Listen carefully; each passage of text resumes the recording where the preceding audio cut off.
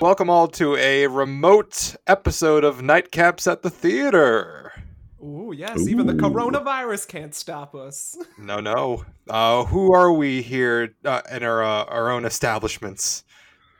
Well, as you can clearly see by our Zedcaster app, my hand is up, so I'll be introducing myself first. I'm the Celebrity Imagine video you didn't see, Jonathan Kwiatkowski.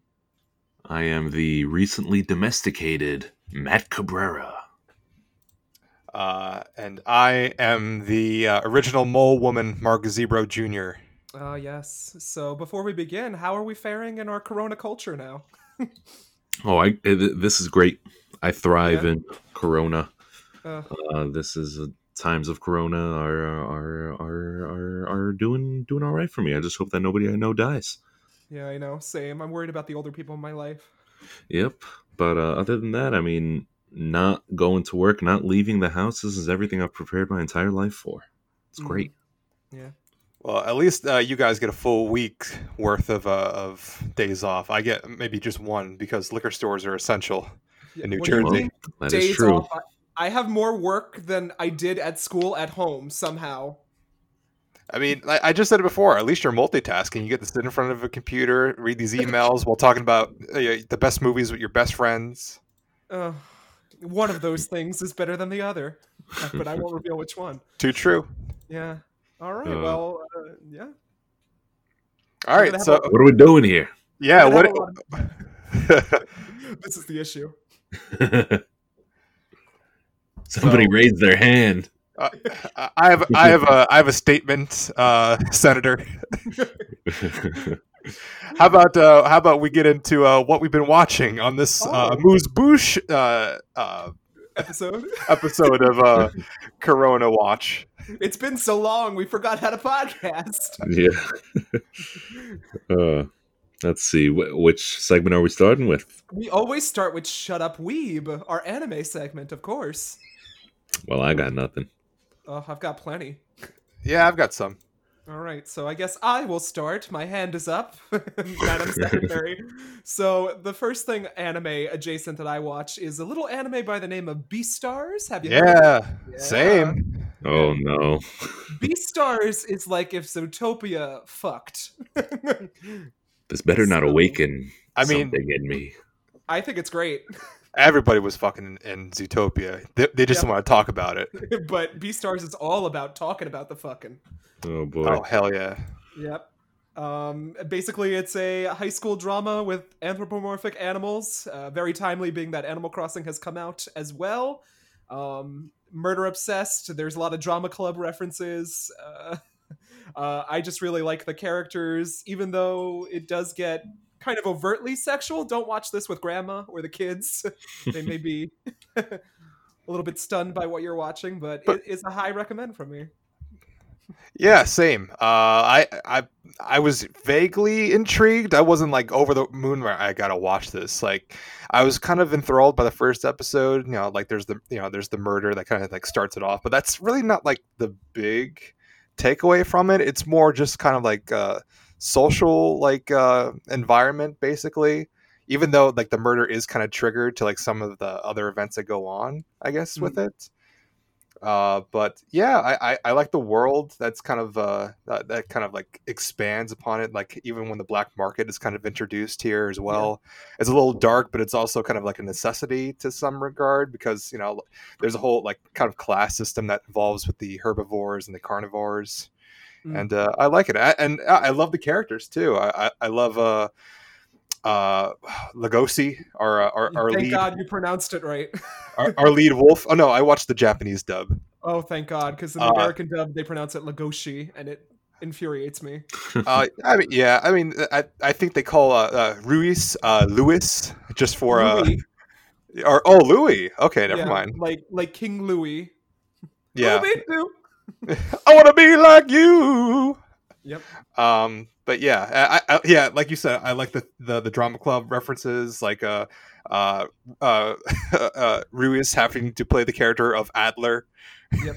So that's I think that's a little cute, little on the nose. But yeah, I like the kind of like relationship that's going on between Lugosi and Haru, our our rabbit, who's a little scandalous, but it's revealed some other things as well about that. So yeah, I liked it. That it's already been greenlit for season 2. So Yep, and the manga is very good too. If you get a chance to read it. yeah, I haven't, but I don't know, I might check it out. Who knows? Yep. Yeah. So even if you're not a furry, maybe this will change your mind. Hmm. Yeah. The next thing on the docket for me is Steven Universe finally ended after all these years. A big chapter in my cartoon watching life is over. As of yesterday, Steven Universe Future had the final 4 episodes, and I would say it was really good. It was a sentimental, real goodbye. Shit got dark for a few episodes, and it was really interesting because it was dealing with themes that I've never seen kids shows handle before, in the fact that Steven, as the main character, he's kind of going through PTSD, and it's very realistically portrayed. He even goes to the doctor for like the first time in his life, and she's like, "Oh shit, man, you're like emotionally fucked up. You need to get this checked out." Was the original series all in his mind, and then this new spin-off is like him as a real person in the real adult world? It's live action and everything. No, unfortunately not. Is he recovering from a seizure? No, and his world isn't in a snow globe either, so there's that. But I think it was a really great finale, and I mean, it's one of the best cartoons out there, but now that this is done, I think the Cartoon Network Golden Age is officially done too, with shows like Regular Show and Adventure Time. Adventure Time all ending around the similar time, so... But they still have OKKO. And they still have Teen Titans Go. And We Three Bears, right? We Three Bears is okay. Or Thundercats. Oh, don't mock the Thundercats thing. It looks all right. Yeah. I'm an OG guy. Yeah. So Steven Universe, fun farewell. I'm sure I'll talk about this more on my other podcasts. Anime Was Not a Mistake, where me and Dan are still meeting face to face because we never leave the house anyway. So, yeah, I don't know how that's gonna work out, but we never leave the house. This hasn't changed our lives at all. We're just introverted. Yeah, so Steven Universe, and then the last thing, I don't know if I technically consider this anime, but I finished the entirety of The Dark Crystal: Age of Resistance, and I loved every second of it. Okay. Yeah, it's great. Yeah, I'm gonna watch the making of next. I know there's a series on that Mark recommended a while ago. Yeah, now that I have time. I think it's like an hour long, something like that. But it's really cool just getting to see like the kind of process and how they kind of brought it back from the ashes. So and just make a whole world out of it. Yeah, I love that good world building. I recommended Dan watch the original Dark Crystal and Labyrinth, both of which he has not seen. Yeah, so I had to. Yeah, you had to. Yeah, I like Labyrinth. Oh no, yeah. Listen, regardless of what I said on there, I was intoxicated, and saying what I did was for the intent of humor, and I take back most of what I was saying there. Yeah, well, the truth comes out when you're drunk. Oh, who knows? You could see our Shining episode for that. No, even that I take back a lot. Oh, well, you can only move forward, right? I suppose. You learn and you learn. Yeah, and Dark Crystal has only cemented the fact in my mind that I am a Skeksis, and that's just my personality type. I'm sorry. Well, what kind of Skeksis? Are you the librarian, the scientist? I am a chancellor through and through. Simon Pegg. Yeah, I know. Oh, man, I love that. That series was awesome. Mm-hmm. Simon Pegg is awesome. That vocal cast is awesome too. Everybody is on point. Mark Hamill, Jason Isaacs. And there's one Skeksis that I think is voiced by, I think her name is Betsy Sardano. She's on a few podcasts that I listen to. Mm-hmm. It's like that, the pustule one. Yeah. Benedict Wong, who was the General Skeksis. He's really good in there too. Yeah, they're all good. We've got Anya Taylor-Joy from The Vivitch playing yes. the Gelflings. Yeah, nice. It sounds like everybody had a good time on set. Yeah. Well, I don't think the actors were on set. I think some of them might have had a guest appearance or two just on set to You mean you mean that wasn't them in makeup? Oh, yeah, they all elongated their faces. They all like kind of shortened their heights. Yeah, they grew an extra pair of arms. Yeah, they went above and beyond. They all Yeah. became giant beetles. Oh, so that's what Corona does. Soon. Soon we'll all be Skeksis. But yeah, that concludes my Shut Up Weeb segment. I'm gonna put my hand down. All right, I think I'll go real fast because I already talked about Beastars. I'm still watching the Clone Wars. We've now finished the Bad Batch arc and now moved on to Ahsoka. Everyone loves Ahsoka. Yeah, I wasn't like the biggest fan. I think she's fine. I like her enough. But a lot of people are really diehard fans about her. But this is actually what everyone's really been waiting for is to finish off, like give some closure to the series with her. There's also been some new news with her character for The Mandalorian season 2, who Rosario Dawson will be filling those shoes as live action. Yeah. What? She's going to be playing the live action version of Ahsoka in season 2 of Mandalorian. So interesting. I saw her on Broadway in something. I can't remember what though. I can't remember either. But yeah, it's exciting. So there's about, I think, 6 episodes left, and they're going to be finishing off this specific arc, going into the Mandalore arc that'll kind of tie everything together, and possibly for Mandalorian season 2. So look forward to that. So yeah, interesting. That's all I got now. I'll shut up, weeb. All right, on to our next segment, being that of TV Court. Anyone presiding over this case in TV Court first? I got a good amount. I do too. I think I just have one thing, and I haven't spoken yet on something, so I'm gonna volunteer or demand that I go first. Put that hand down, Mark. I'm sorry. Let's see. I really don't have much. We watched McMillions, the HBO miniseries. Yes. About the theft or the fraud of the McDonald's Monopoly game. It was all a huge scam. Oh my goodness. So this was a pretty enjoyable miniseries. It wasn't, Chernobyl or Now They See Us type caliber. It was more stylish over substance, and it wasn't exactly as cohesive as maybe it should have been, but it was entertaining. It was enjoyable. Fairly solid throughout, and there were some turns that I was not expecting from this kind of documentary. I mean, before going into it, before watching it, I didn't know anything about the McDonald's Monopoly scam. I just knew that I liked their Big Macs, even though they tasted like cardboard. So we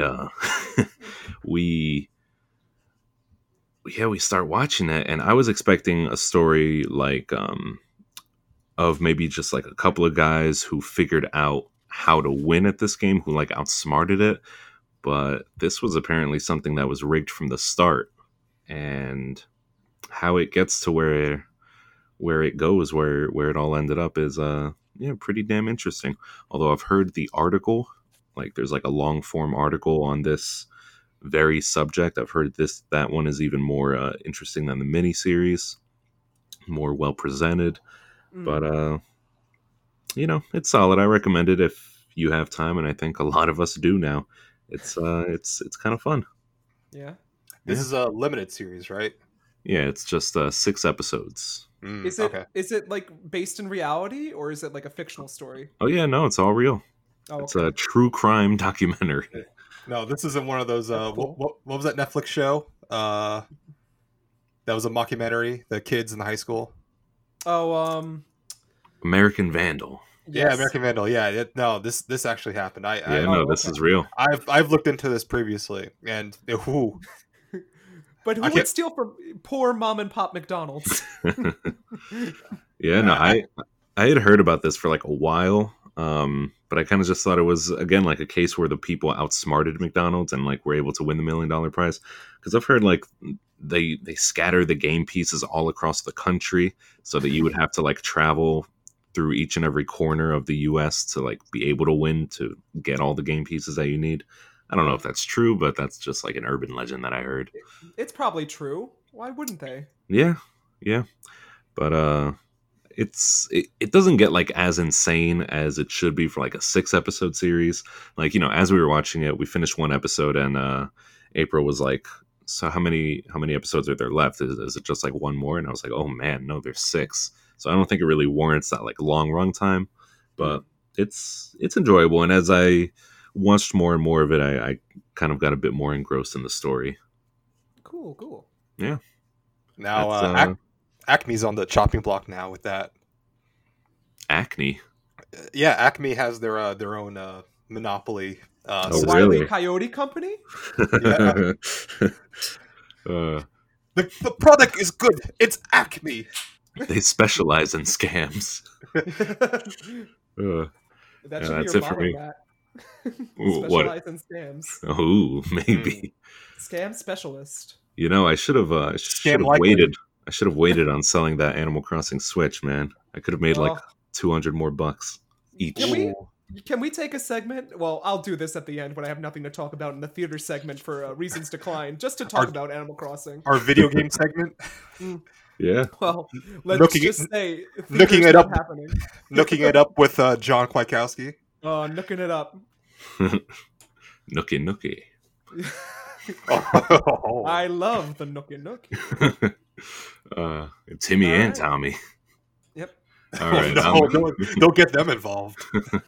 I'm done. All I rest right. my case, Your Honor. I've got a few. I know Mark has a lot, so perhaps I will go next. Here is Okay. my hand in the chat. TV courts. First and most prominently, of course, RuPaul's Drag Race. Season 12 has premiered and had a few episodes. I think it is a really tight cast. Even though there are some horrible challenges, they had a improv challenge that was based around an American Idol / what's the America's Got Talent? That's the name of the show. That's like the Yeah. big dig. Yeah, That's a thing. There's where they also had to the improv- Masked yeah. Singer. Yeah, that too. It's kind of in that style, that vein, where they had to improvise a scene. But we need to talk about how one Sherry Pie is Ooh. killing it on the show, but she is not allowed to win the show because she sexually catfished some people in her life, and it is extremely awkward to watch. They have edited the episodes, so basically she's in there for like 2 lines, and that's it, but she's won 3 episodes back to back. Oof. So Hmm. it's extremely, in hindsight, that they're doing this. I mean, the rest of the cast is fabulous. It is a great cast. And even I was in a Google Meetup with some of my friends watching yesterday, and they discussed how Sherry Pie is literally killing the game. Like, she's doing so great. The looks are great. The comedy's on point. But she's got that Sherry Pie Man curse, I guess. And Oh win. yeah. Mhm. Yeah. You can't run from it as hard as you try. yeah. Sherry Pie Man, get her, him. Oh. My favorites so far are one, Heidi in Closet is her name, and Jan. She used to be Jan Sport, but it's not allowed on the TV show, so she just goes by Jan now, and it's a big Brady Bunch thing that I love because that's my brand. Hmm. And we had another episode where a fan favorite already went home in episode 2, Rakem Sakura, who's very anime inspired, and her looks Nice. are on point, and the fans already want Justice and her to come back because she was literally that amazing. Sounds pretty good. And then last night was a Grey's Anatomy parody, which, if you know me, circa 1990 when Grey's Anatomy premiered, I used to be a really big Grey's Anatomy stan, but I fell off at season 43 and haven't watched since. Wow, I never knew that. It is like well, I used to watch it because my mom used to watch it, and we used to only have one TV in the house, so I was kind of forced to watch it. Uh-huh. Okay. But I kind of got into the stupid drama, and Grey's Anatomy is a trip because shit goes down on that TV show that I've never seen on any other TV show. Wow. There's Wow. literally like a tank in the hospital. Someone has a bomb inside of them. Someone Jesus. dies of the hiccups. All right, that sounds pretty good. I I know it's a goofy show because whatever episodes I've like caught in the background have had Ned's Declassified-esque sound effects. Like This is true. whenever characters speak, it would be like boing boing boing. I don't know if I recognize that. I don't know if I've ever seen that. No, I swear it's unless that was like a fever dream. But Oh, I think that at least the early seasons had like stupid sound effects, like No, a listen, podcast. Ned's Declassified would be the perfect transition into Grey's Anatomy. Like Yeah, that's what they do after high school. Here's tip number 1 of surviving a gunshot wound: die. Uh, That's how you bring back janitor into the mix. Cookie's Yeah. there. yeah. Perfect. Let's make it Um, happen. What I do remember Grey's Anatomy being famous for is like they always had an 11 o'clock song number by like The Cure or someone like Okay. some hipster band as someone was dying, or like the episode reaches a denouement or something. Are you sure that wasn't Scrubs? Because I know Scrubs that- did that a lot. Scrubs was making fun of Grey's Anatomy by doing that. Oh. Well, I feel like Grey's Anatomy was making fun of ER for the longest time. I feel like ER wasn't they couldn't get on Grey's Anatomy's level. I think they were like a little too shy. I think to like kind of Yeah. raise the bar a little bit, like put a plane crash into an episode maybe. Yeah.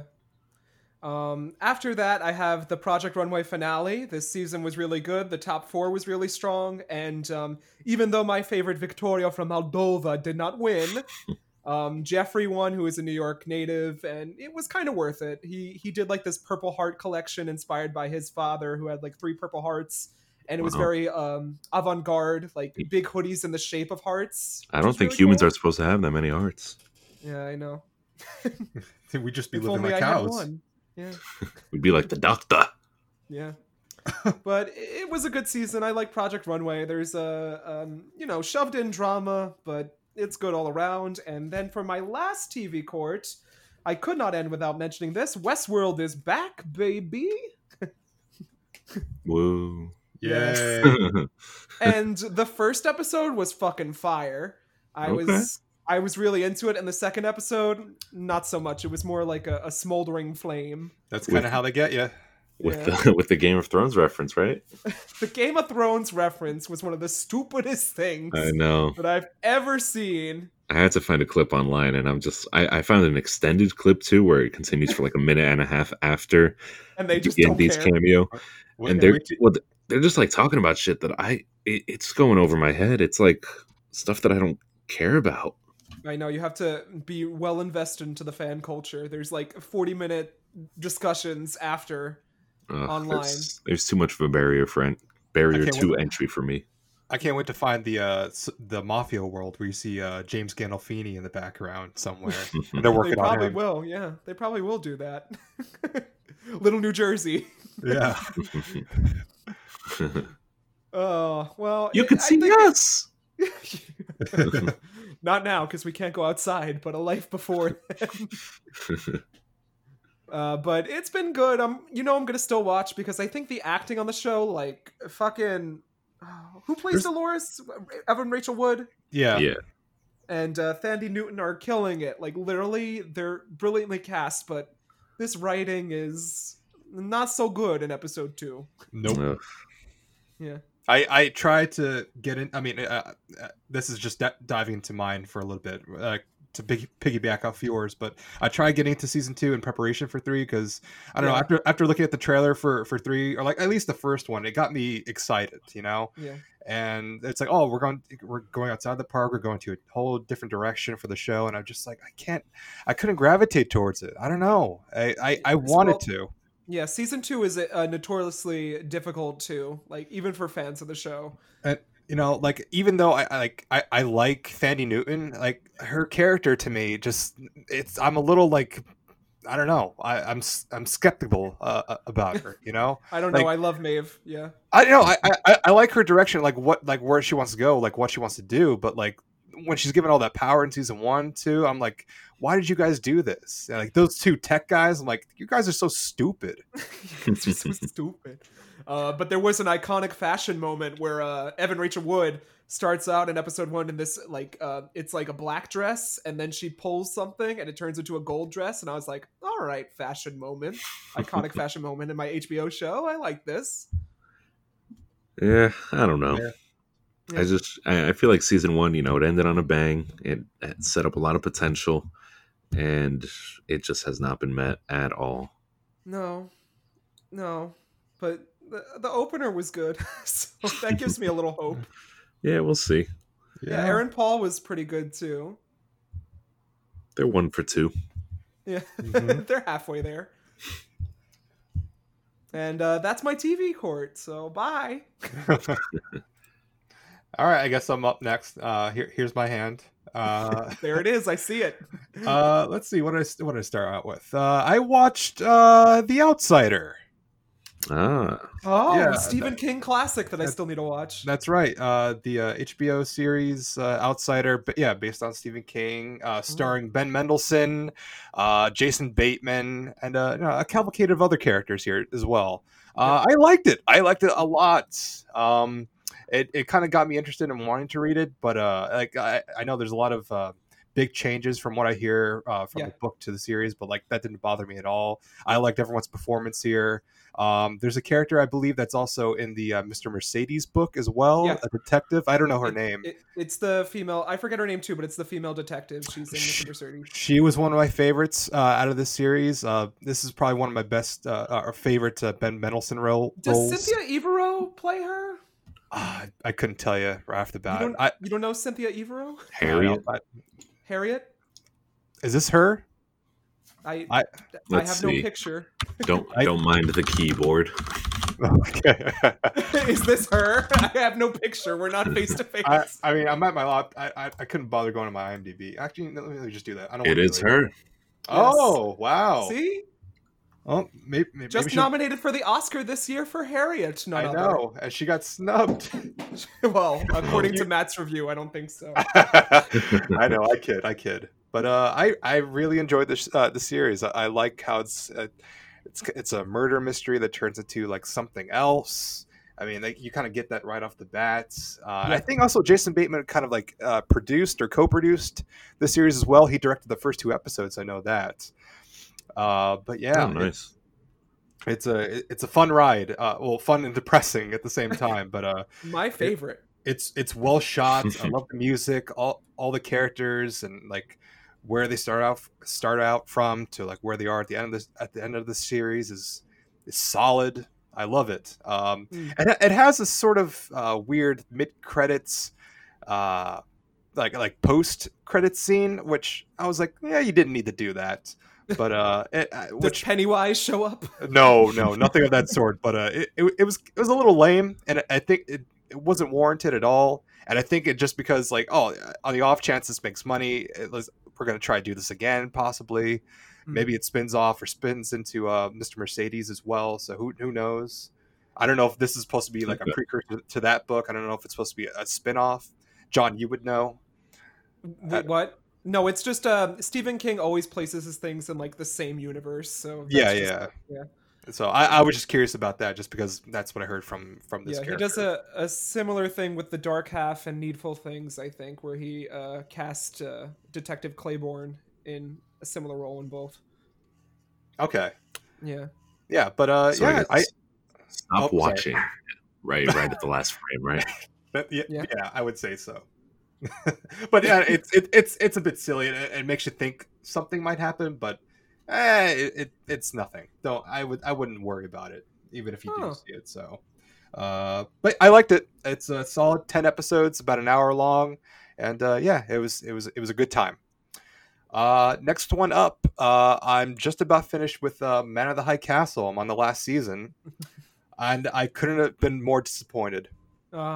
I can't believe it. I had so. Did Hitler win? I mean, he already won again. It's like just how we live with it. No. It's I had such high potential for this series. I having not really heard much from anyone aside from my mom saying I didn't like the ending, but that's like your mom talking, and so you just kind of try and like put that out of your mind. But once you don't listen to moms. I remember saying it's like I'm not crazy about the leads, and I was like, oh, maybe like I'll come around to them. I hate them. I hate the lead characters in that. More so the protagonists. Like they do the stupidest things on the show that somehow warrant their favor, but like it doesn't make them like evolve in a very like cohesive way. It's like at one point they'll be like shivering and shaking from something that they did or they saw, to them being like cool and collected and edgy and like smoking cigarettes. Like, oh, it's like you're good with a gun. It's like you didn't there was nothing there for you to become this person all of a sudden, just out of the blue. And it's just Do they change protagonists each season? no. It's literally the same protagonist. You're following the same characters. I Oh, don't think no one really important dies. Maybe up until maybe the end of season 3. But there is a character here who's who plays one of the Nazis, who's now on a new show that's based off Agatha Christie book, The Pale House. Mm. He's probably one of my favorites out of this. I need to look him up real fast. I think it's like Rupert something, but yeah, like I would say the antagonists are more intriguing than our actual protagonists. The Nazis, it almost are more interesting. Even when Himmler kind of spoilers takes over as the Fuhrer in the show. I will say when I get to season 3, we're then introduced to a J. Edgar Hoover, and seeing him saying "Jawohl, mein Führer" is probably one of the most hilarious things I've ever seen on television. But yeah, there are some interesting and like silly moments that kind of stick out for me, like that kind of like warrant the show a little bit more. But once we figure out like what's the deal with like this, like what's the deal with this universe or this like Nazi occupied America, it's like I don't know how we got here. It's like I feel like they were just writing episode by episode at a South Park kind of style, but worse. Like they just like they were just writing it as an episode was being released, or like they were being close to releasing these seasons. Because once Right. season 4, now in season 4, a year has now passed, and this is the last season, and now we're introduced to a whole slew of new characters, and I don't know where they came from, how they were set up. It feels like you should have set up these characters long before this conflict was happening. And there's also a problem with like introducing subplots into the series that go nowhere. Like there's something intriguing when it comes to a character who's so like when season 3 comes along, we're then introduced to more of like people like hiding in the closets, like because homosexuals are Like Heidi N Closet from RuPaul's Drag Race. the very same. Oh, But like there's like 2 lesbians who like they go like, lesbians that are like slowly introduced and find some kind of a relationship with each other, but doesn't really make sense because the other one had started a previous romance and showed genuine feelings and a relationship with this other character. But it's like, oh no, I'm actually this person. I'm like, okay, all right, but then it goes nowhere. And so now it's season 4, and we haven't seen those characters at all, and I don't think we'll ever see them again. So it just, I don't know, maybe just shows you it's like, oh, Nazis are evil and they hate gay people. And it's like, okay, I guess that's what you were going for. But I'm right at the tail end, and I don't expect good things, great things, but yeah, I'll report back on that. So there that is. All right, I'm intrigued. But my last one I want to talk about, that's I guess better than Men of the High Castle, but it's also documentary. It's Tiger King. Oh, I've been hearing nonstop about Tiger King. Tiger King Tiger King that. It's a good series. It's recently released on Netflix, I think about a week ago. So it's about a guy who, actually a few people who are residents in the Oklahoma area who've like have captive tigers, and they kind of like take care of them, but also use them as attractions, but have gone on record saying that like we take care of them, like some of them may even have over, I think, a surplus of like 200 tigers, or that's too many tigers. Exotic animals. But the main focus is this man by the name of Joe Exotic, and he's a gun-toting like redneck guy who's also gay, but that plays heavily into the series. Yeah, that's good note there. But it's one of those things that it kind of starts out the same way as Wild Wild Country, where you're kind of like you're taken in by it. You're a little skeptical about like the circumstances, but like the documentary tries to get you on this person's side and this other person's side, because there's like there's an animal rights activist, or like I think it's called a cat rescue. This woman named Carol, who kind of rescues these big cat animals, but puts them in her own reserve. So it's like, I don't know what the difference there is. And they try to kind of like wean you into like kind of liking both sides. But then you see, oh, this cat rescue woman may have killed her husband and fed him to the tigers, and there's no evidence to kind of prove otherwise. But a lot of people have said that it's quite possible, because he went missing and there's no proof of a body or anything like that. Wow.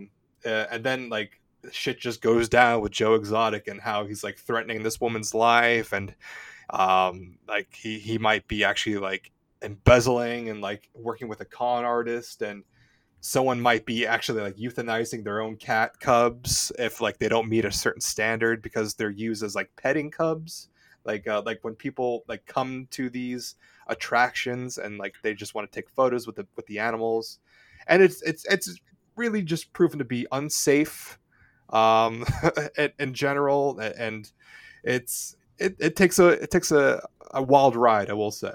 And I think it's about 40 minutes per episode. I think there's 7 episodes, and I think it's worth a watch. It's a good sit down watch, that a good binge that you can blow through, and it's quite fascinating, I will say. It's a little sluggish towards the end, but it's still captivating. I liked it. That sounds insane. I would say so, yeah. But yeah, that's my TV court. I'll put my hand down. Oh. All right. What's next? Wait. Matt went. Sorry, I forgot. I went. Matt. Yeah. Oh, Nope. It's been so long ago. So next, we're gonna ring, pick up the movie phone, but don't get too close, and make sure you Lysol it before you pick it up. Okay. Good tip. Absolutely. I've got 3 things. I've got 3 too. Oh,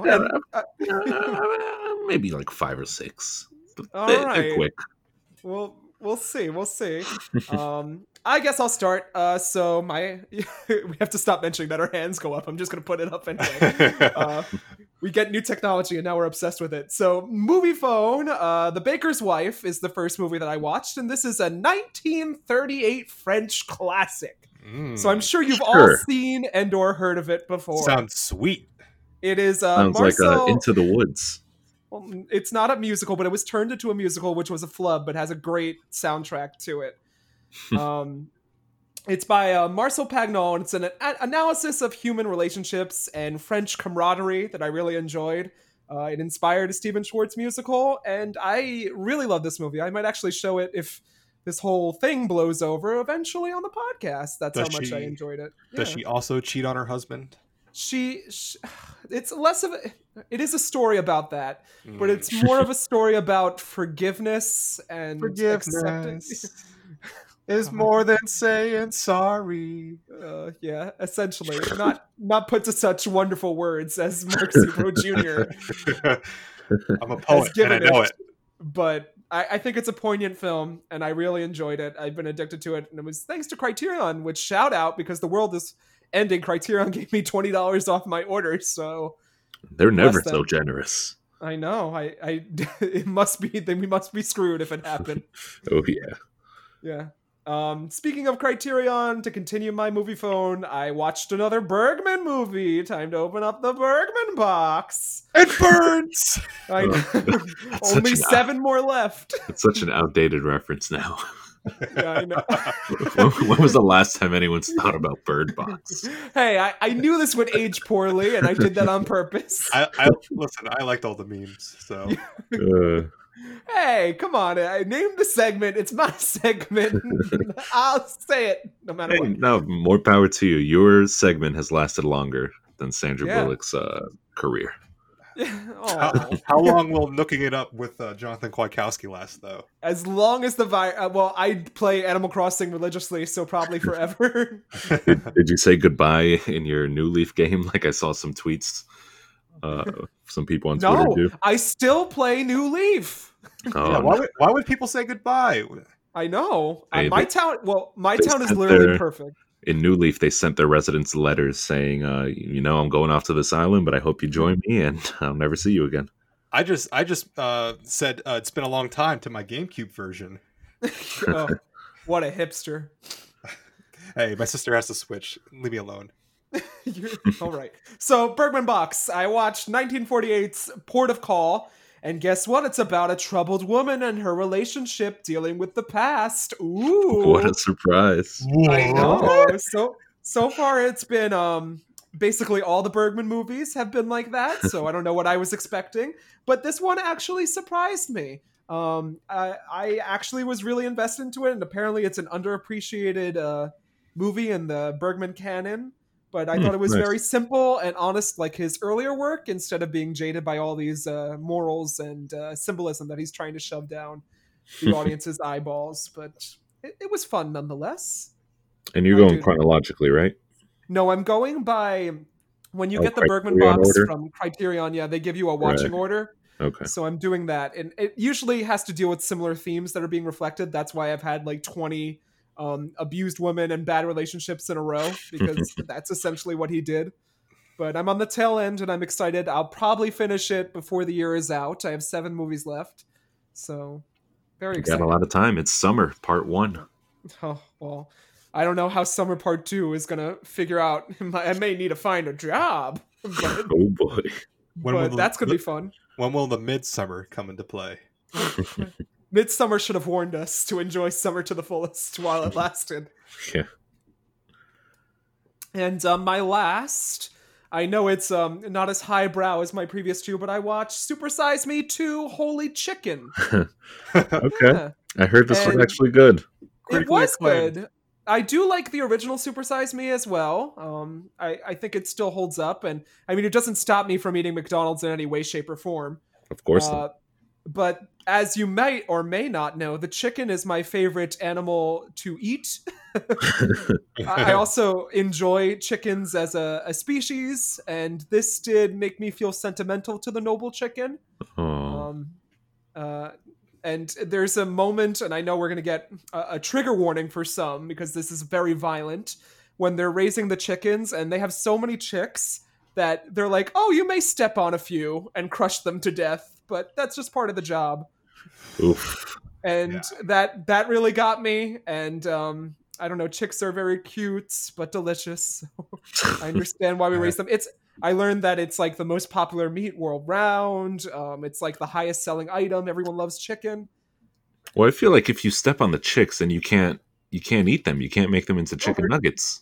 They die, man. Oh, I've seen how they make chicken nuggets, and Oh, I've seen it too, and it's not very pleasant. I followed a few people on Twitter. I've had to defollow just because Yeah. of how like animal right activists they are, and the amount of videos that they post, and I just like I'm sorry, I just can't. It's so hard to look at. I know, and it's difficult to watch, but I do like this movie because it shows the farmer's perspective as well. How they're like, this is, they wouldn't wish this life on anyone else because it's so hard. The hours are so rigorous, and it's just a constant cycle where they never stop or never catch a break. And it's so pivotal for the world that they can't stop, Wow. and they don't leave rich lives. They're very poor. It's just, Jeez. it's kind of sad. Sounds like they actually want automation to take their jobs. Robots to do But it. I think Morgan Spurlock did another wonderful job with this documentary. It was was it free on Tubi? Did I go to Tubi? Oh, I No. think you did. It No, came I don't- from Tubi. No, what was it on? I watched it on something. I don't remember, but I don't think it was Tubi. But Was it might a have been Crackle? Tubi. No, I don't support that brand in my household. What about Snap? Snap and Pop. Yeah. Yeah. The trifecta. Well, that's my movie phone. I'm gonna hang up the receiver. Maybe it was and Hulu. It sounds like a Hulu. Yeah, it might have been Hulu. Might have been. Anyway. Yeah. I guess I'll go next. All I'll right. put up my hand here. I finally watched Talented Mr. Ripley. Oh, I love that movie. Oh, Yeah. so good. It's I don't think I've it's seen it. Oh. I feel like it's a bit wacky at times. I think it just become it's a product of the 90s too. Yeah. There's I'm just gonna get the negatives out of the way first because I actually really like this movie. There's some weird ADR that happens at times, especially when it comes to when Matt Damon is Matt Damon plays Mr. Ripley as well here. And for any, Talented Mr. Ripley. yeah, he is talented and many facets. Like when he's like making imitations, with from like Philip Seymour Hoffman or Jude Law. Another Goop movie. Don't forget Goop. Goop She is there. in the movie. Goop is here. Yeah. And yeah, I don't know. It's shot weirdly at times, or like just in terms of some circumstances, like how it gets like mixed into the whole like going to Italy and finding Jude Law. Yeah, no one would go to Italy nowadays. Oh no, absolutely not. But yeah, overall, I think it's a good movie. It's fascinating, especially up until the end. I do like the opening line where it's like, it's funny how all this started with me borrowing someone's jacket. Yep. So it's quite intriguing. Performances all around are great. Yeah, I don't really have too much to say about it. It was a nice time just sitting through it, and yeah, I'm just finally got around to watching it. So yeah, that's that. Next one, I watched Mr. Right. This Okay. is A lot of misters. What's that? A lot of misters in your viewing. Oh yeah, it's kind of a Recently. theme. Yeah, this stars Anna Kendrick and Sam Rockwell. Interesting. It's a weird pairing, but like considering both personalities, it works. So Anna Kendrick plays a woman who who's recently cheated on by her boyfriend, and she's trying to be a little bit more adventurous, kind of to overcome like this kind of like event in her life. So she stumbles upon Sam Rockwell, who kind of like insists, and it's like, hey, as we all do, we all stumbled upon him eventually in our lives. Oh yeah, I love Sam Rockwell. I love both of them actually. Oh yeah. I love him, but I hate some of his roles. I'm like, I mean, those are just Well, roles. which ones? The 3 Billboards role. Oh, he was. Oh well, yeah. You're supposed to hate him, but he's so good. Yeah, I hate his characters, but he's a great actor. Yes. I like Seven Psychopaths. Oh yeah, I like that too. That's one of my favorites. Moon. Yeah, a lot of good ones. I think you should give him more benefit of the doubt here, John. I do. Well, It's just his characters. He did also play a KKK chief last year. That's true. Right. But that also went under the radar for most people, I think. It was pretty good. Oh, okay. Yeah. It turns out they start dating for a little bit, maybe a couple of days. He's kooky, he's a bit wacky. She's calling him a weirdo, but she's also into it. What's that age gap there? How old are they? She must be like in her early 30s now. This came out, I think, 2016. I want to say. So yeah, I mean, I checked it out a little bit some time ago. I remember just catching a scene on television. It's like, oh, I want to watch this. So it's kind of like a black comedy. So he's like a hitman who doesn't want to be a hitman, or like he's trying to run away from that life, but he's being chased by this like organization that wants to say, come on back. And I think it's the head of that is played by Tim Roth. I don't like Tim Roth, and he's just kind of fine in this movie too, as just like a sort of antagonist at best. There's kind of like a few here. There's like a mob related thing that he gets kind of like thrown into as well. But it's a bit wacky. I like the dialogue. It's kind of like it's a watchable comedic black comedy. So yeah. So I kind of a recommendation. I will say, it's not bad. It's fine. It's more along the lines of a fine sit and watch. So I was expecting a standard like mid 2000s romance, but yeah, the way you illustrated it makes it sound more than that. Yeah, and the action's good too. I will say that it's kind of fun at times. So yeah, there's cool. There's merit to it. And the last one I actually checked out last night. It Comes at Night. Oh, nice. This is a good one. This is another A24 movie. This came out, I think, A24 joint. It came out 2 years ago, starring Joel Edgerton. Yeah, it's pretty solid. It's simple. It's got a small cast. It doesn't like go into kind of like extreme like territory at times. Maybe a little bit towards the end, but not like let me just go into the premise. So apparently, it's kind of like at a time where it's sort of post-apocalyptic, but not really. There was sort of like an epidemic that I guess that possibly the coronavirus Too close. that happened a couple years ago. That now like people live in isolation.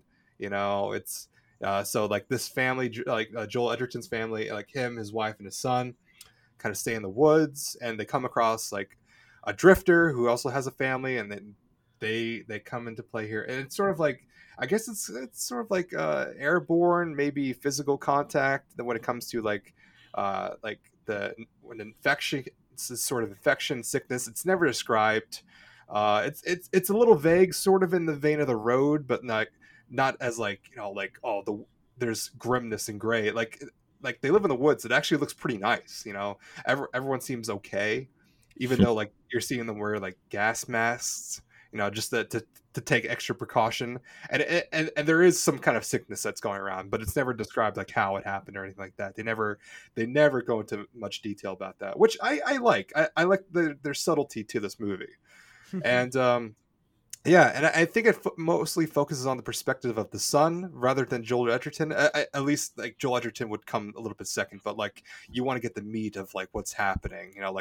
Like there are like these questions that they ask like survivors or anyone who comes across their camp, and yeah, it's a short film. It's about maybe an hour and a half. Everyone just seems very believable. It's very well acted. It's well shot. I love the music. And yeah, I'd give it a recommendation. It's on Netflix right now, so there you go. Cool. Give yourself a social Netflix watch. Ah, Yeah. Very nice. Yep. And that's it. That's all I got. Oh All wait, right. hold on. I'm almost done. I watched in terms of stand up. I watched a few stand up specials. Two with Mike Birbiglia. I love him. I Oh, yeah, love he's good. I love his self-deprecating humor and how he just like builds upon that, and I love how he just structures the beginning of a joke and how that becomes like the overall story for the remainder of the special. And yeah, I think it's his last two specials that he had on Netflix. Go check them out. They're funny, especially that story when he comes about when he talks about doing an opening for the Muppets and how he said "fuck," and then he just kind of just ruffled a lot of feathers for the audience. Kermit went, "Oh no!" Oh no, I think yeah, there was some Muppet talk about that. Go watch it. Get 'em, sweetums. It's very good. It's very funny. I love it. And Yeah.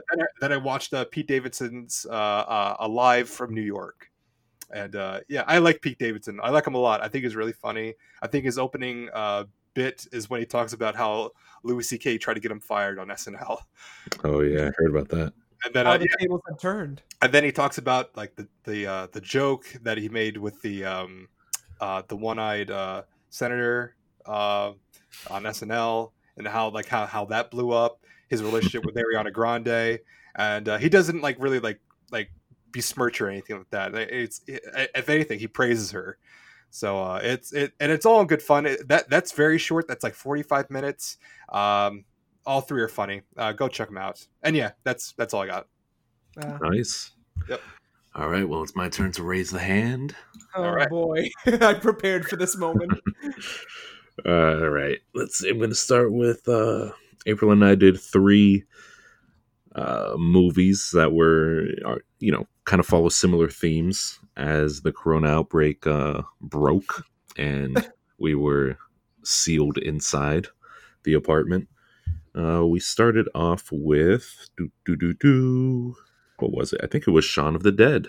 Oh, I love that movie. Perfect. Oh, before this, Relevant. before this, we had also seen Train to Busan, but I mentioned that in the last episode. Mhm. So, Shaun of the Dead. This is I rewatched it. I think it was April's first time watching, although she had seen some parts of it before. And it's good. It's solid. Great visual humor, great gags. It's I don't know if I'd call it like a 5-star classic or anything like that. There are some problems with it. There are flaws with the movie and the pacing, but I mean overall it's really solid. And at that point there was really little else out there like it. I think it's inspired a lot of filmmakers to do their own kind of variations on this or be inspired by it. Definitely.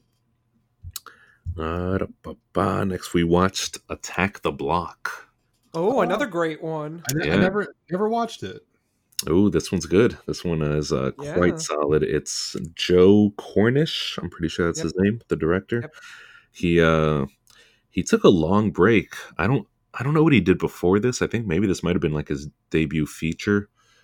Before this, he was only doing short films, I want to say. And then I'm pretty sure he took a long break and directed The Kid Who Would Be King last year. Oh, yeah. Which had a terrible trailer, but honestly, the movie itself was pretty damn solid. I still don't believe you. It was quite enjoyable. Seeing is believing, John. Yeah, I guess. I will die. I will go to my grave saying that it was a good movie despite the trailer. And a lot of it has like that Joe Cornish DNA. Like rewatching Attack the Block, I could definitely see a lot of the kind of character interactions were very reminiscent of The Kid Who Would Be King. And it's just solid. You have John Boyega in like one of his big first roles, I want to say. And yeah, just the cast does a really great job. And I love the story that it tells of like just inequality in the neighborhood and just kind of like having to overcome this really weird obstacle together. And a lot of the character interactions are, I think they're true to life. They're realistic, and it's a funny movie. It's got some heart. It's just really solid, really enjoyable. I recommend it. I feel like it would be one of those where you kind of like see it on TV and it would just captivate you and you would have to keep watching it. It just really feels like something that it would show on like USA or TNT, but like be really good. It's funny how you watch the two Nick Frost movies back to back. Yeah, that is. Yep, he was in it. Yeah. He plays. He's almost not that recognizable, and I forget why. I think he might be like bald in this one, and he definitely speaks in like a Cockney gangster-ish accent, kind of a thug accent. It's a good role for him. It's enjoyable. After that, we watched The Day After Tomorrow from 2004. Perfect schlock movie. Perfect disaster movie. It was all right. I really wasn't feeling it. Like I can't even say I liked it all that much. There were some good schlocky moments, but they were few and far between. I think a lot of what this movie like tried to accomplish, it just did not do very well. It was it was bad, and it was long. I just could not really get into it. And this was my first time watching it. Had not seen it before. See, yeah, I grew up with this movie. It was more of like a rewatch on HBO kind of movie, and it's now become just like have it in the background and just kind of like, like you're just like kind of pull focus from like when the the big flood scenes or when shit is hitting the fan. Yeah, exactly. I think if it's a movie where you try to like sit down and watch it, you're just going to be bored by a lot of things, and the character interactions are pretty ridiculous too. It is a movie for the time, I will say. Oh yeah, it definitely seems like it. And there's this whole subplot of like Jake Gyllenhaal trying to woo this girl. Yeah. Is it Rudy His Mara? name is Daddy Jake, just so you know. No, his name is Mr. Music. Oh, you've seen it? You didn't mention it. I've always seen his bit. I haven't seen the whole thing. It just I went love up. John Mulaney's Sack Lunch Bunch. I'm gonna sit down and blow through it, so I'll reconvene with I love it. And let's see. Outside of that, we watched. We started our Bond watch. We actually started it like a couple months ago, but I just never mentioned it on the podcast in anticipation of No Time to Die. We're trying to get through the first 24 Bond films. Luckily, thanks to Corona, we have quite a bit more time now because it's been delayed to November. Wow. When it was originally scheduled for April. Literally had my tickets in hand. Those are now worthless. And collector's item. Yeah, maybe. Yeah, so we started off with Dr. No with Sean Connery.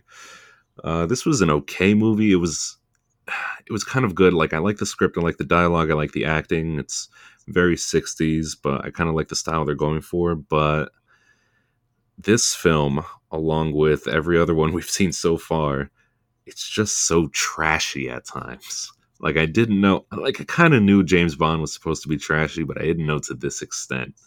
It's like, it is smutty. Bond is like he is, April likes to call him a sex predator, Yeah, I and that's get that pretty vibe valid. too. He is just a horn monster. It is bad.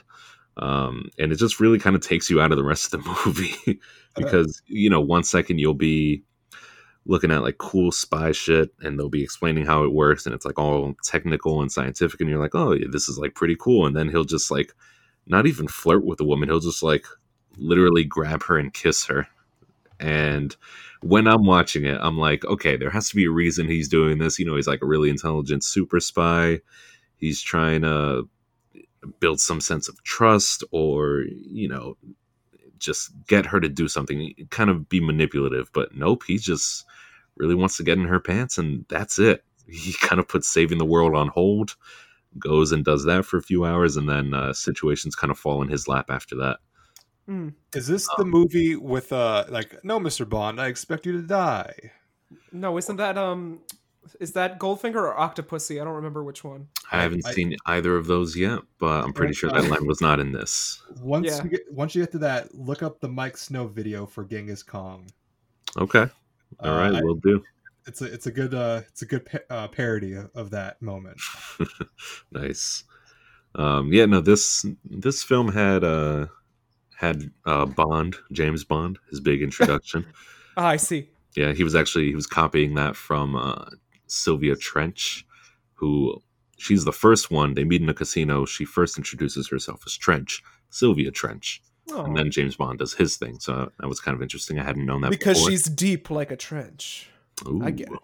Yeah. Well, Time we for a don't trench run. Many originally. unexplored cavities. Oh boy, Bond has to fix that. Yeah. McCavity. Cavity! Soon to be a watch on this podcast. I ordered that Blu-ray. It's coming. Don't worry. Lord. Criterion. If only. If Hey, only. moment of silence for Idris Elba. He's fine. All the Oh, celebrities he'll are make fine. Did you on a split note, did you see that Sam Smith was like crying in his apartment and it was like the funniest thing in the world? Oh What, boy. To Idris Elba, or because he has the coronavirus too? Yeah, but he's doing fine. I know. Well, I'm why was saying, he like, crying? yeah, that's why I'm asking. No, Sam Smith was crying because he's like, the world is going to shit, and he's like in a multi-million-dollar apartment. Oh, no, you boy. can just imagine, and everything will be okay. Ugh. Yeah. Just like Ich. Cal. Ick. What's interesting about Sylvia Trench, going back to Bond, is Back that into I was the expecting. trenches. Oh yeah, I was expecting her to be set up as the Bond girl for this movie, but she's kind of, they do get together, but then she's dropped like halfway, and she's never heard from again until the next movie. The next movie begins with her, Sylvia Trench and Bond on like a vacation, so it's like she's kind of like his long-term girlfriend, and His she just sidekick. she just shows up for the beginning of every movie and then goes away. And then the real Bond girl comes in. So I think I just find that kind of funny. And yeah, Dr. No, it was like fairly solid until they get to an island, and then it just loses all sense of pacing and gets pretty boring. The second movie, From Russia with Love, very similar. It's kind of more intriguing. There's maybe like a bit more allegory. They kind of set up the movie as like a chess game. So they're getting a little more, not even really artsy, but they're getting a little bit more high concept, and it's more interesting, but it still kind of flounders in the second half. And we've only gotten halfway through the third Bond movie so far.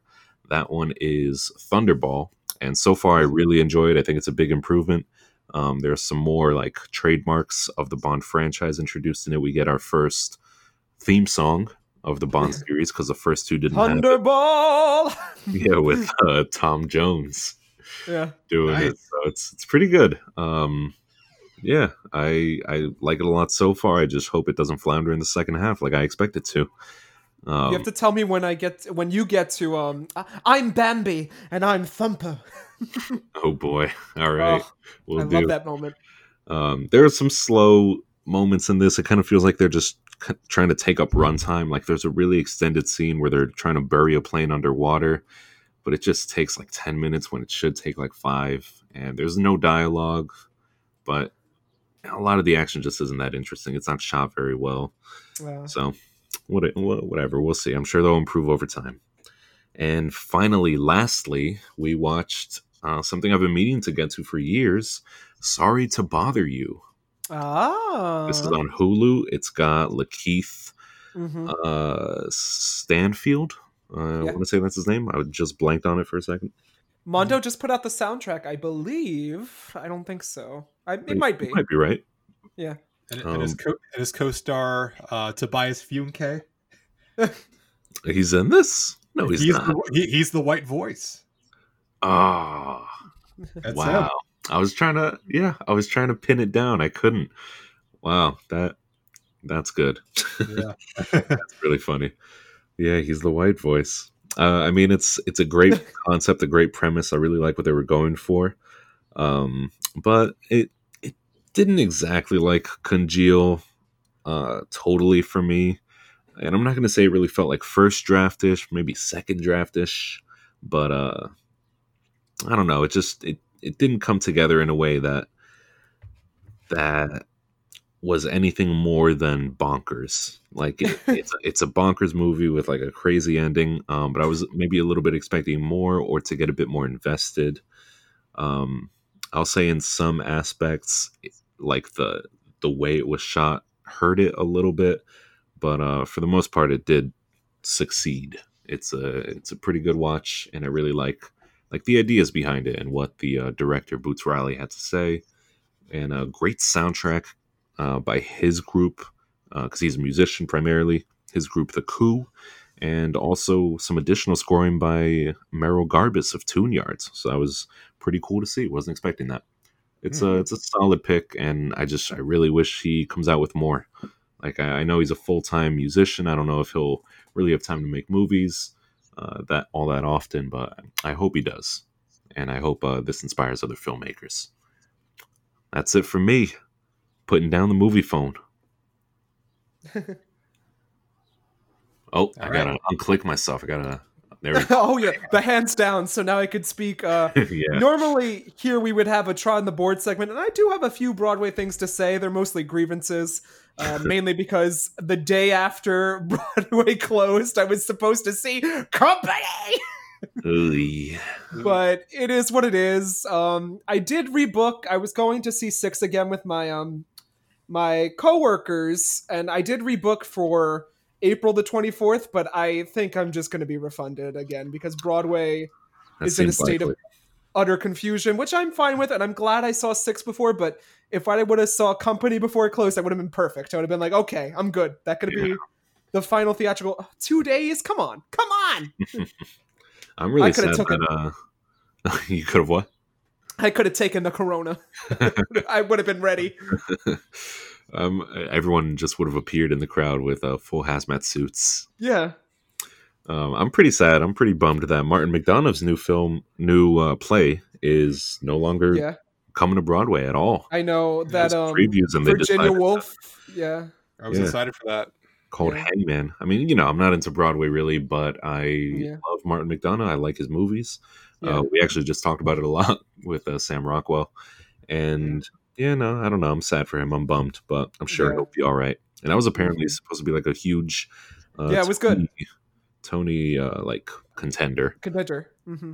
But they had to release the actors from their contracts. Yeah. And I know that Who's Afraid of Virginia Woolf with Laurie Metcalf was also canceled. And Laurie Metcalf has been on Broadway consistently for like the past 12 years. So that's kind of crazy. Yeah. Damn. So I can only imagine what happens next in our theater-centric Mark and I world. Corona the musical. Yeah, I haven't seen much in terms of theater. My stuff's been put on hold until further notice, so any auditions that I was looking forward to have now been postponed. My show indefinitely. So it's it's all about like surviving and staying safe. So yeah, that's unfortunately. That's the world we are in now. Yeah. But like I said, I'm glad I've seen 6 before. I mean, and they closed on their opening too. What a bummer. Oh, Yeah, that is unfortunate. that is a bummer. But hopefully Broadway comes back. I know that it's a booty service. Broadway HD is offering 7 days free because fuck them, honestly. It should be like 3 months free. Yeah. How else are they gonna make money? But other companies like, I don't know. I don't know. Zencaster. Yeah, We'll have how many more sessions before we have to pay? 58,000. No, I'm just kidding. I'll pay. It's a nominal fee. It's good. Hey, this is a collaborative process. Yeah, John. depending on how it turns out, maybe Zencaster will be in our sponsor future. Yeah. Yeah, we'll have to start doubling down on audio quality. Just so Yeah, we'll record 2 times at once. start making some fat cash. No, we're not in it for the. I'm not in it for the money. Yeah. We are. Part 1 podcast. Part 2 profit. Can't go wrong. Can't fail. Well, that's my Trot on the Board segment, to which we get to our final disc jockeys. Any music we've been listening to as of late? Well, there's been quite a bit, actually. You know, on your end, in the midst of coronavirus, a few albums have been getting delayed. Like, I think I know the Haim. Lady Gaga. Yeah, that's true. The one I've waited 80 years for. Well, it's another couple years. Ugh. But in the meantime, there have been some solid output. I had 3 in mind. I've since forgotten 1. So I now have 2. That's quick maths. Childish Gambino is back. Donald Glover released an album. It's kind of a surprise drop on March 15th before he took it off 12 hours later. It was like streaming on his homepage. Then he took it off 12 hours later and then re-uploaded it to streaming services a week later with like some sort of countdown. I have not really listened to this. I've heard 1 song that's been getting radio play. I guess it's the single Algorithm. It's okay. I kind of wish he stuck with the sound that he had been going for, but props to him for not really standing still, because this is a very different sound for him. It's like almost like industrial dance / hip hop. It's like almost new metal-ish. So it's kind of weird. And I'm not going to say it works all that well, but again, props to him for trying. And I really hope this isn't the last project we see from him under the Childish Gambino name, as had been rumored. Although I will say, this guy, he has the audacity to rename one of his singles from last year or 2 years ago called "Feels Like Summer." He renamed it like 4222 or something like that, because that's the timestamp on which it appears in the album. That's what most of the tracks on this album are titled. And the album itself is titled for the date on which it was released originally. It's called 03.15.20. And most of the tracks on here are just timestamps. I can't say if like he did that almost intentionally. Maybe he just didn't have like a name for the song. I mean, but this is, I don't mind it for most of the songs, but this is a song that already had a name. It had a name 2 years ago when he released it as a single, and now he re-released it under 42.20 or whatever. Okay. I don't know. It's just silly. I kind of like how silly it is, but I also kind of hate it. Well, the man himself is a little bit silly. I mean, like, he's eccentric. He goes out his way. You might see him as one persona, and then he'll be someone else at the same time. So, I don't know. I can't fault him for doing that. Yeah, it's funny. I guess it's on brand. It's just kind of annoying. Like, the idea is funny, and then when you have to like find it on the album, you're like, oh, this is annoying. But one other big project that I'm really hyped about. Oh man, this is exciting. It's another kind of hip hop project. It is Jay Electronica. Wow. Okay, so this is a name that has been circling around for over 10 years. He he is a rapper who first released a mixtape in the MySpace days, and it caught on fire. Everybody loved it. Everybody wanted to hear more from him, was really excited for more content. And then he just mysteriously kind of vanished. And then a few years would go by and he would release a new song just again out of nowhere, out of the blue. Like there were no updates on when he was recording something, just nothing at all. It would just kind of drop out of the ether. And every single time he did this, he would release like one track, maybe every 2 or 3 years. It instantly caught a blaze in the music community. Everybody just really liked it. He has like a really solid flow. He has important things to say. A lot of it is like socially conscious, but it sounds so pleasant. Like his rapping, it's almost like soothing. It's almost comforting. But at the same time, he'll be spitting like some gangster and some thuggish type stuff. So it's not all that soothing, I guess. But a lot of it is like about compassion too. And the beats that he chooses, some of which are his own productions, are just really solid. It's kind of, I want to say it's like almost highbrow hip hop, maybe midbrow. It's just really enjoyable to listen to, and it feels like really positive, just like somebody who's put a lot of effort into his works. And nobody ever thought he would release a debut album. This is the first one he's ever done. Nobody ever thought this day was coming, and then all of a sudden, I think like a week ago, it came out. And I've only heard, I think, 2 songs from it, 2 tracks, but they're incredible. I've been meaning to listen to it. I just, for whatever reason, haven't gotten a chance to. But oh man, this is like such an exciting development for the music community, and I pray that it doesn't take another like 15 to 20 years for a new album from him. He's like pushing 40, 45 maybe, I think, already. But man, he is, there's no one out there like it. Jay Electronica, he's been, his career has like seen other rappers come and go, like have their time in the sun, their moment in the spotlight, and he's like guested on their verses, and he's outlasted them without even dropping an album until now. But yeah, he's I think it's an instant classic. He'll go down as a legend when all is said and done. That's it for me. I have one more thing to add in addition to Lady Gaga's Chromatica being delayed, RIP. And she was supposed to tour. She announced like some Chromatica tour dates, and one of them, of course, is in New Jersey out of like 4. Wow. So I don't have the money to afford tickets right now with my constant poster splurging and useless purchases, but I was excited to see at least a bootleg of it.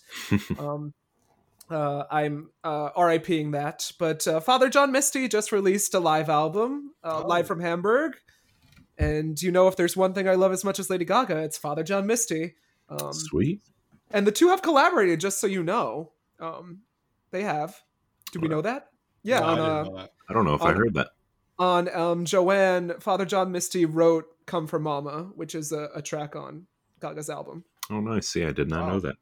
Yeah, and I really like that song. But he released an album, and all the proceeds go to COVID-19, so that's cool of him. I like him. Well, organizations, it doesn't go to the illness. It goes to support the disease, Matt. I don't know the organization offhand, but I know it goes to benefit the people affected by COVID-19.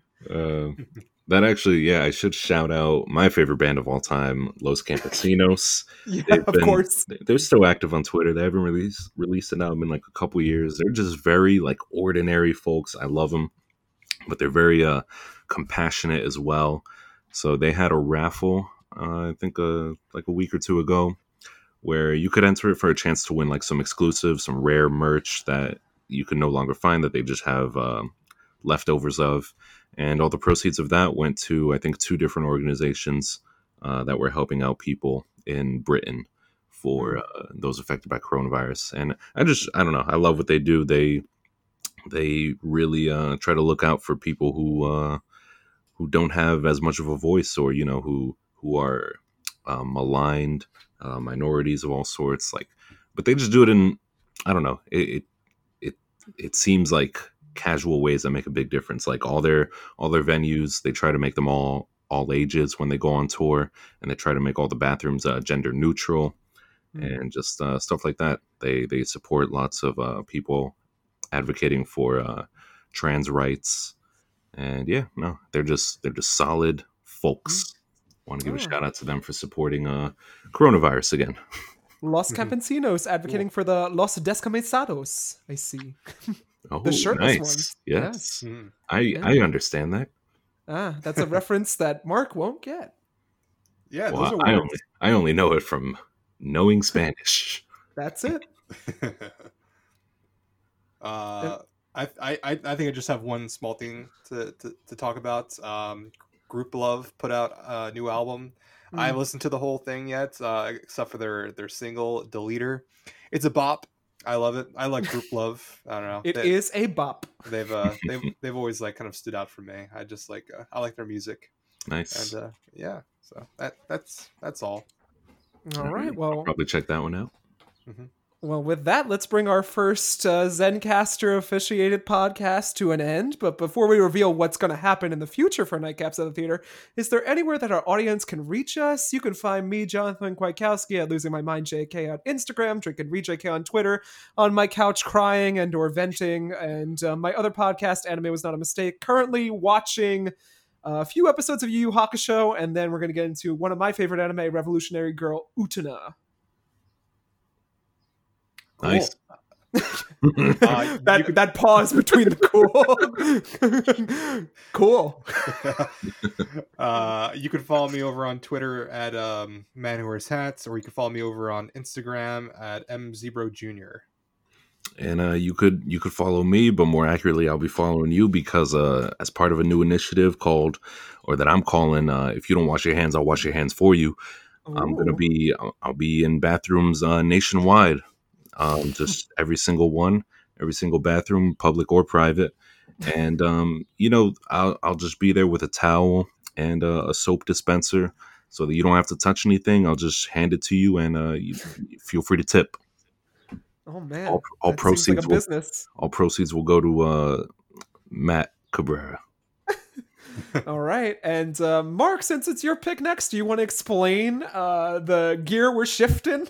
Absolutely, John. So in the in the process that we're in right now, when it comes to staying indoors, staying safe, and social distancing, I have advocated for an alternate segment other than Madcap Marchness, and we're going to be doing social Netflixing. Where we do I haven't tried this out yet, but I'm pretty sure you guys have the shared Netflix party watch. I don't know what this is actually called.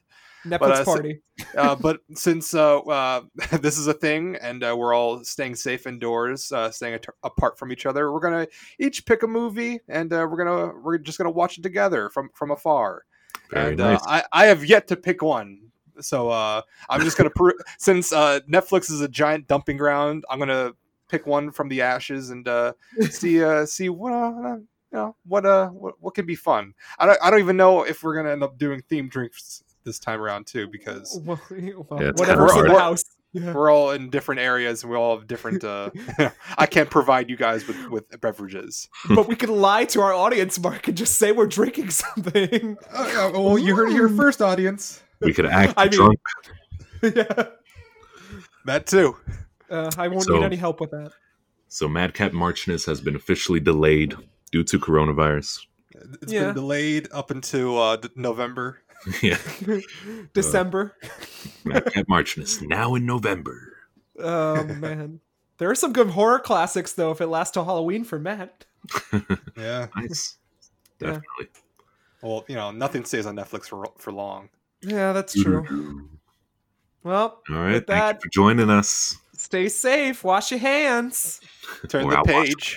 Wash your hands. You turn the page and you wash your hands.